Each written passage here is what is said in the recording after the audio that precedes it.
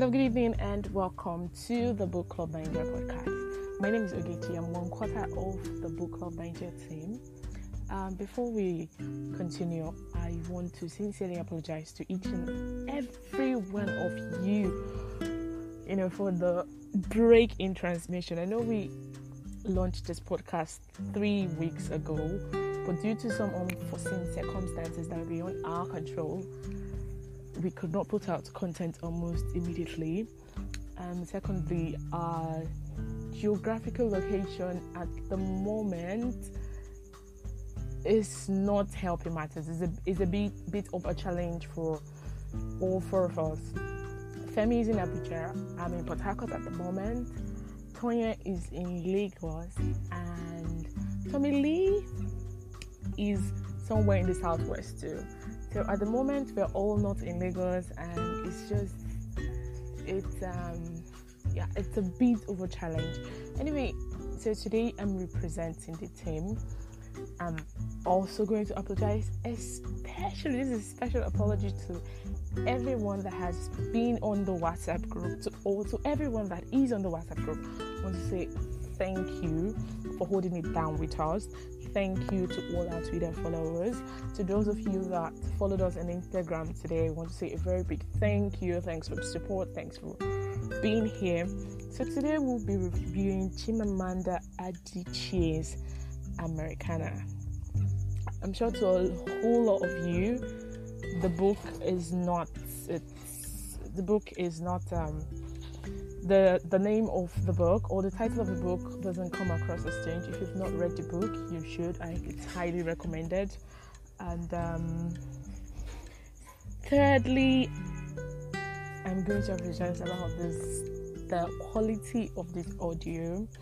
It was last minute, so a lot of editing didn't go into this. So Americana is Chimamanda Ngozi Adichie's book. It's a book with a powerful story about love, race, and immigration. It also has strong feminist themes.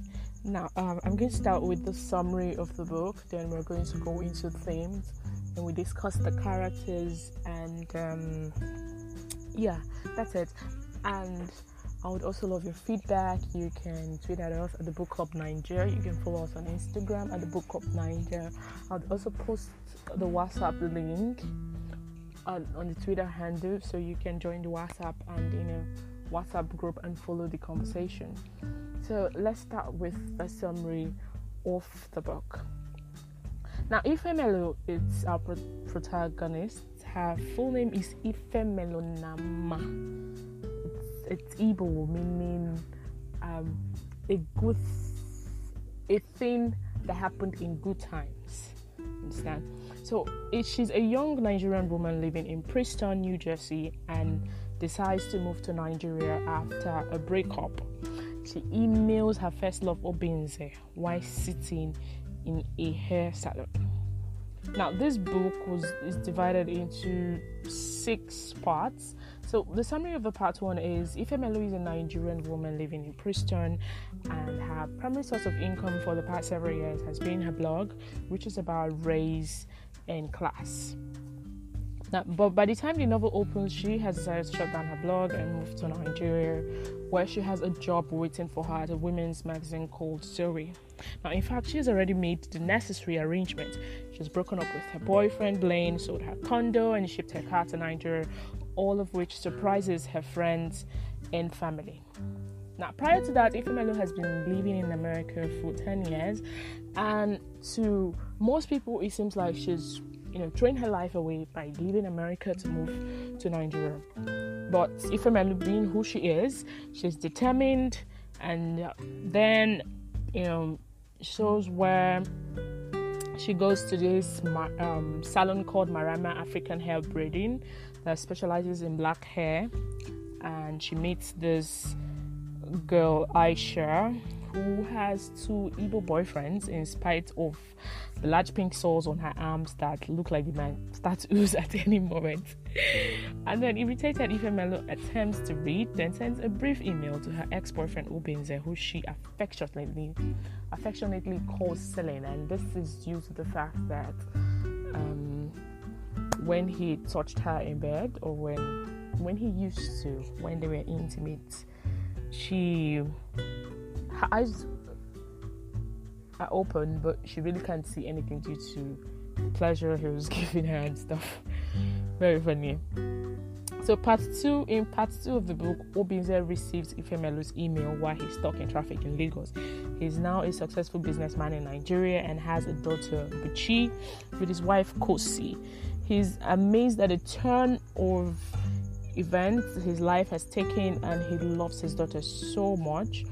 Though he's coasting through his marriage, pretending to love Kosi, Ifemelu's emails throws him, stirring up old emotions just as moving has for her. Okay, now this part 2 of the book prompts Adichie to take readers back in time, relating the story of Ifemelu's life, how she was born in Nigeria, in a town not too far from Nsukka, how devout a Christian her mother was, and how her father used to work for a federal agency until he gets fired for refusing to call his female boss mommy. So he can't find work, and Ifemelu's family lives in poverty. Now, meanwhile, Ansuju, who is Ifemelu's cousin, I think, I'm not too sure, I know she's related, becomes the mistress of one of the generals in Lagos, who splashes her with money, with a lot of things, the whole sugar daddy, sugar baby relationships. Now, he keeps her living in style, and Ansuju in turn uses the money she gets from the general to, sort out the bills for Ifemelu and her family. Now, in spite of all this, Ifemelu continues to excel at school. Now, Ifemelu and Obinze meet as teenagers. Now, originally, Obinze set up a Ginika, Ifemelu's shy, quiet friend, but he prefers Ifemelu instead. Now, theirs is a good match. Both are excellent students, both enjoy reading, and they're very, very opinionated human beings. And part 2 also shows us into the life of Obinze's mother, a tenured professor at Nsukka University, who encourages Obinze's love for books. And now there's this rumor that circulated in the book that his mother started a physical fight with another professor who is male, but in reality the other professor struck her because he couldn't bear to be publicly accused of mishandling funds by a woman. Now, this prompted her to take a 2-year sabbatical in Lagos, which led to Obinze and Ifemelu meeting and falling in love.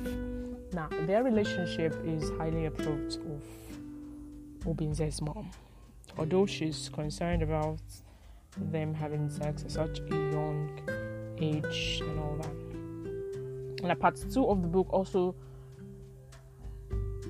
tells us of how Obinze wanted to attend the University of Ibadan, UI, a very prestigious school here in Nigeria, because of J.P. Clark's poem, Ibadan. Now, J.P. Clark is still alive. He's a well-known poet from Bayelsa State of Nigeria. Now, he changes his mind, however, when his mother suddenly collapses in a library. Now, he decides to enroll at a university at Nsukka. That is University of Nigeria in Nsukka. And Ifemelu joins him out of love.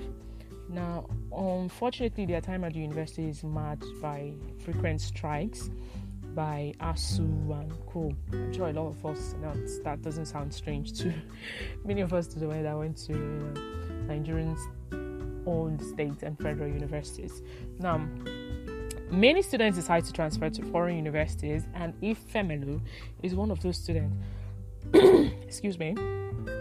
She takes the SATs and then enrolls with Ginika at a college in Philadelphia, Pennsylvania.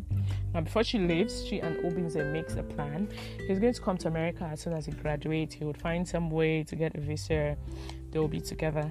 Not long after she arrives, though, Ifemelu breaks off contact because, her life in America is hard, much harder than she expected. She has trouble finding work, and Auntie Uju, with whom she stays in New York the summer before moving to Philadelphia, has to work 3 jobs while she studies for her medical exams.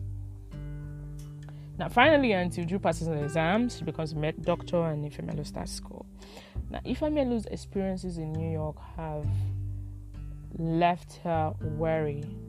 Now, her scholarship is also partial, and there isn't enough left over after tuition to cover the rent.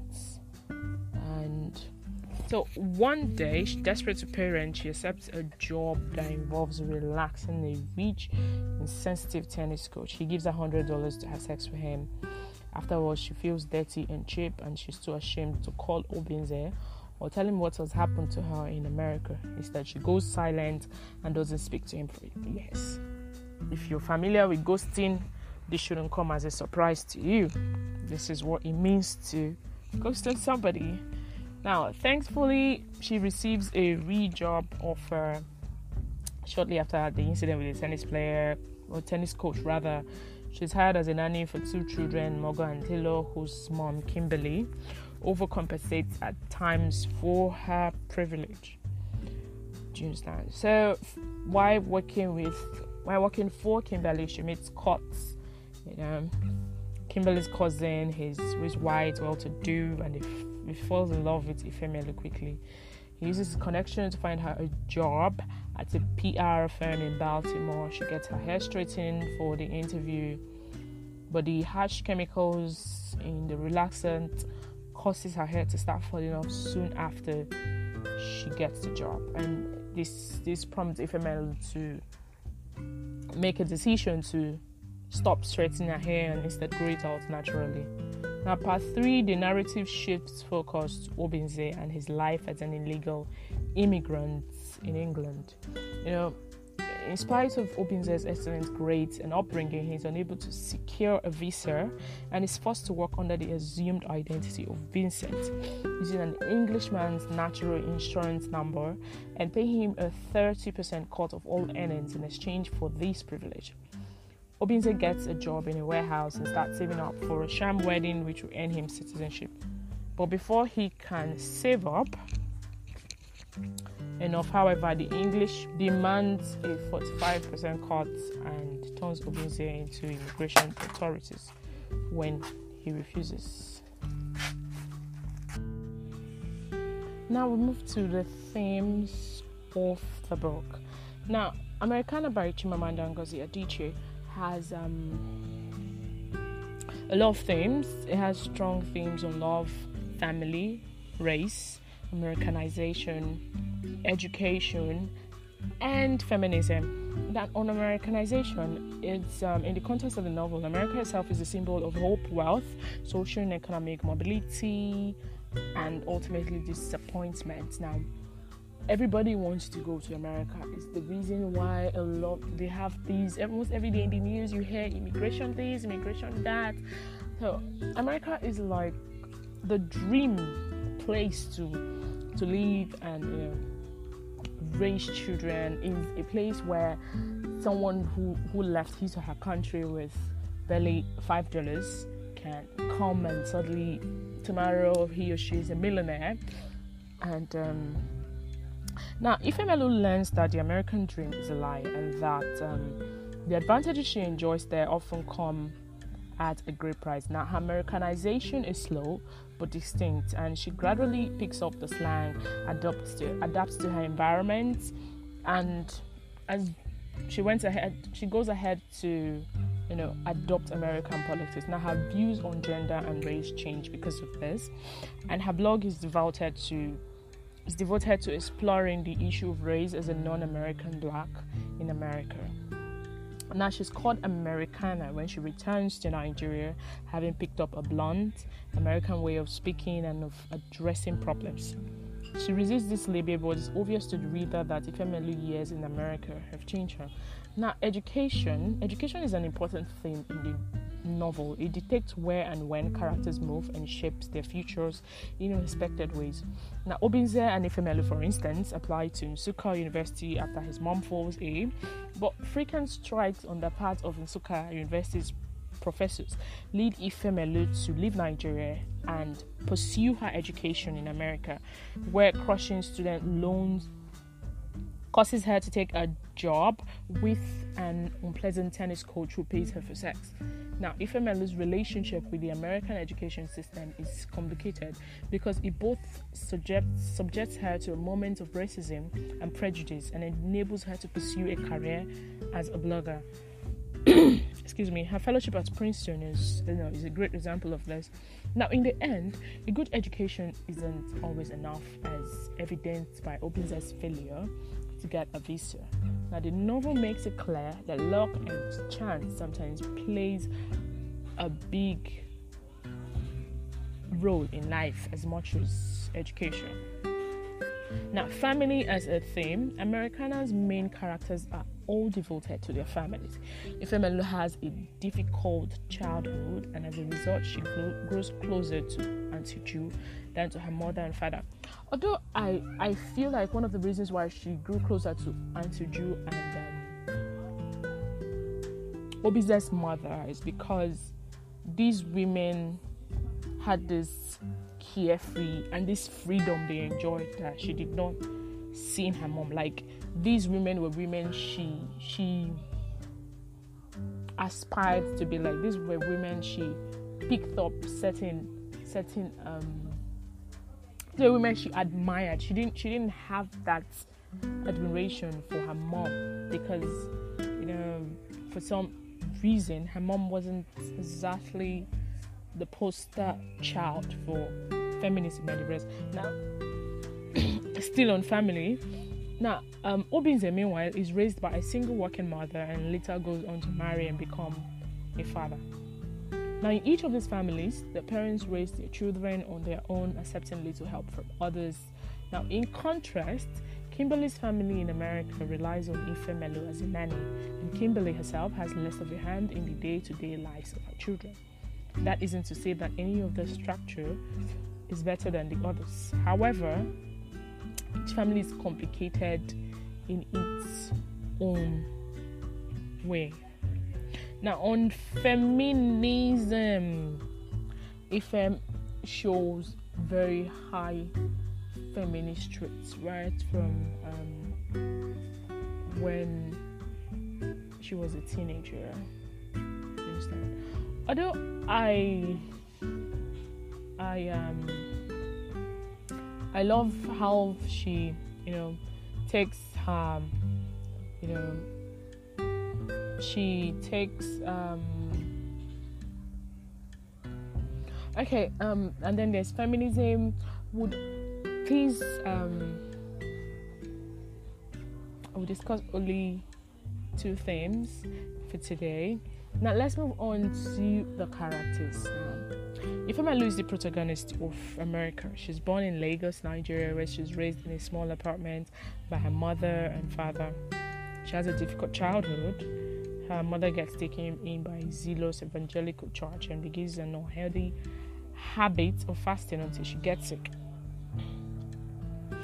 Ifemelu's father loses his job, as I've stated earlier, at an unnamed government agency, and the family struggles to make ends meet. Now, in spite of all these obstacles, really, I'm so sorry about audio. I'm actually in a really, like I said before, this is so last minute. So I'm not in my usual quiet area where I, record, and the audio quality is a bit richer than this. So I'm apologizing again with all this noise coming left, right, and center. My recorder is the mic from my recorder is a omnidirectional mic, so it picks sounds from everywhere. Now, Still on Ifemelo. Now, in spite of all these obstacles surrounding her, Ifemelo excels in school, where she meets the love of her life, Obinze. Now, intellectually, the two are equals, but Obinze has had a more refined upbringing thanks to his mother. Now, this makes Ifemelu drawn to both his body and his mind, and during their first sexual encounter, she's so overcome with emotion that she's unable to see the ceiling even with her eyes open. Now, this is where her nickname for him, Ceiling, comes from. Now, Ifemelu commits to Obinze as a young woman, but is unprepared for a long-distance relationship. Soon after arriving in America, she stopped responding to Obinze's letter. She ghosted the guy. That's premium ghosting. Now she falls into a deep depression, which she refuses to think as depression because she doesn't believe in the American habit of diagnosing every feeling as a kind of mental illness. Now, nevertheless, Ifemelu becomes Americanized as she gets to starts picking up the slang, puts on weight, briefly straightens her hair, and experiences true racism for the first time. Now, as a result, she's forced to identify as a non-American black and to contend with the racism she sees around her and in the media. So Obinze, another character, was raised in Nsukka. His mom, a professor at Nsukka University, taught him how to cook and fostered his love of books. His upbringing opens many doors for him, and his refined beliefs and mannerisms attract Ifemelu to him all the more. His social status, however, doesn't help him secure a visa, and when he can't join Ifemelu in America, he goes to Great Britain, where he lives and works as an illegal immigrant. Now, like many Nigerian immigrants, Obinze is at the mercy of government and immigration authorities that think nothing of his education.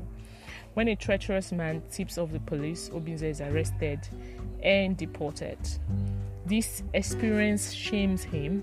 In the end, however, it works out in favor because he falls into a lucrative business in Lagos where he becomes a wealthy man.